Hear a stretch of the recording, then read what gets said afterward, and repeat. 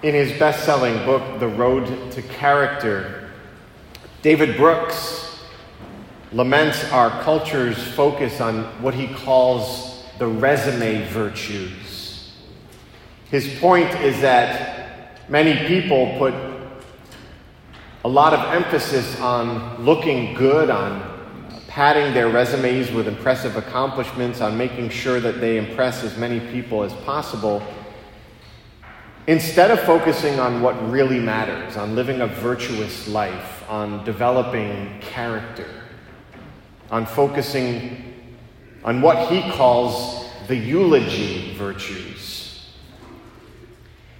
Brooks states that he was struck by this contrast one day as he was listening to an old radio broadcast that was done right after World War II had ended. He said that there was no chest beating by the soldiers. Rather, their tone was one of humility, self-effacement. On the other hand, later in the day, as he was watching an NFL game, he witnessed a player make a tackle and then perform what he described as a self-puffing victory dance. By the way, I detest those on-the-field celebrations. I think they're completely narcissistic. It's all about me, right? That's what Brooks is lamenting. Our culture, which encourages narcissism, might twist Jesus' words in the gospel today. Your light must shine before others that they may see your good deeds and bring glory to yourself, is the message of the culture. Jesus, on the other hand, says, your light must shine before others that they may see your good deeds and glorify your heavenly Father. As disciples of the Lord, we are called to lead people to Jesus. We're called to point people to the Lord by the way that we live, by what we say and do. Everything we do in our lives should glorify God, magnify the Lord. But our culture, our social media culture particularly, encourages us to focus on ourselves. Selfies, photo filters to make me look as good as possible. As disciples, we're not called to self-aggrandizement. We're called to self-effacement, self-forgetfulness.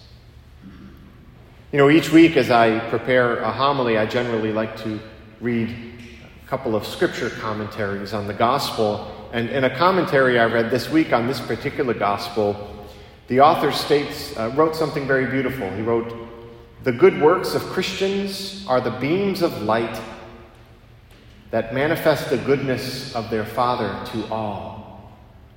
The Father cannot be seen, for he dwells in heaven. Therefore, the visible presence and behavior of Christians represent the presence of God."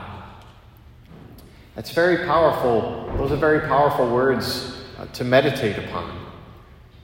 The good works of Christians are the beams of light that manifest the goodness of God. The visible presence and behavior of Christians, each one of us, represent the presence of God. Think about that.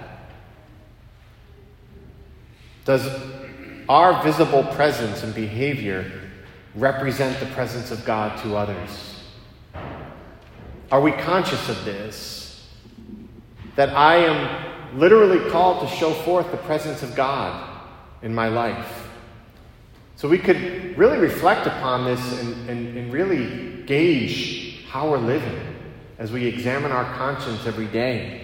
For example, what kind of language do we use at work, at home? How do we treat others?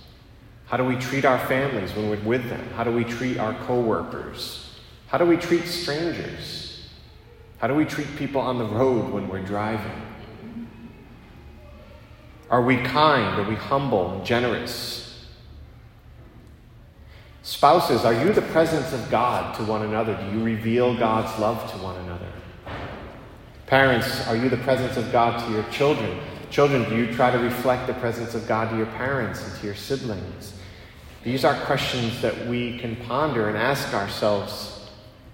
By my good works am I glorifying my Heavenly Father? By my works, by my life, by my words, by my behavior? This is what our Lord means when he says that we are the salt of the earth and the light of the world, that our light must shine through our good deeds so that we can glorify our Heavenly Father. We're called to point people to the Lord. As we pray this week, each and every day, let's reflect upon this question. And let's ask the Lord, if we're not reflecting his presence in our lives, let's ask him to help us to do that. With his help and with his grace, we can always change. May we be what Jesus calls us to be. May we be salt and light for the world.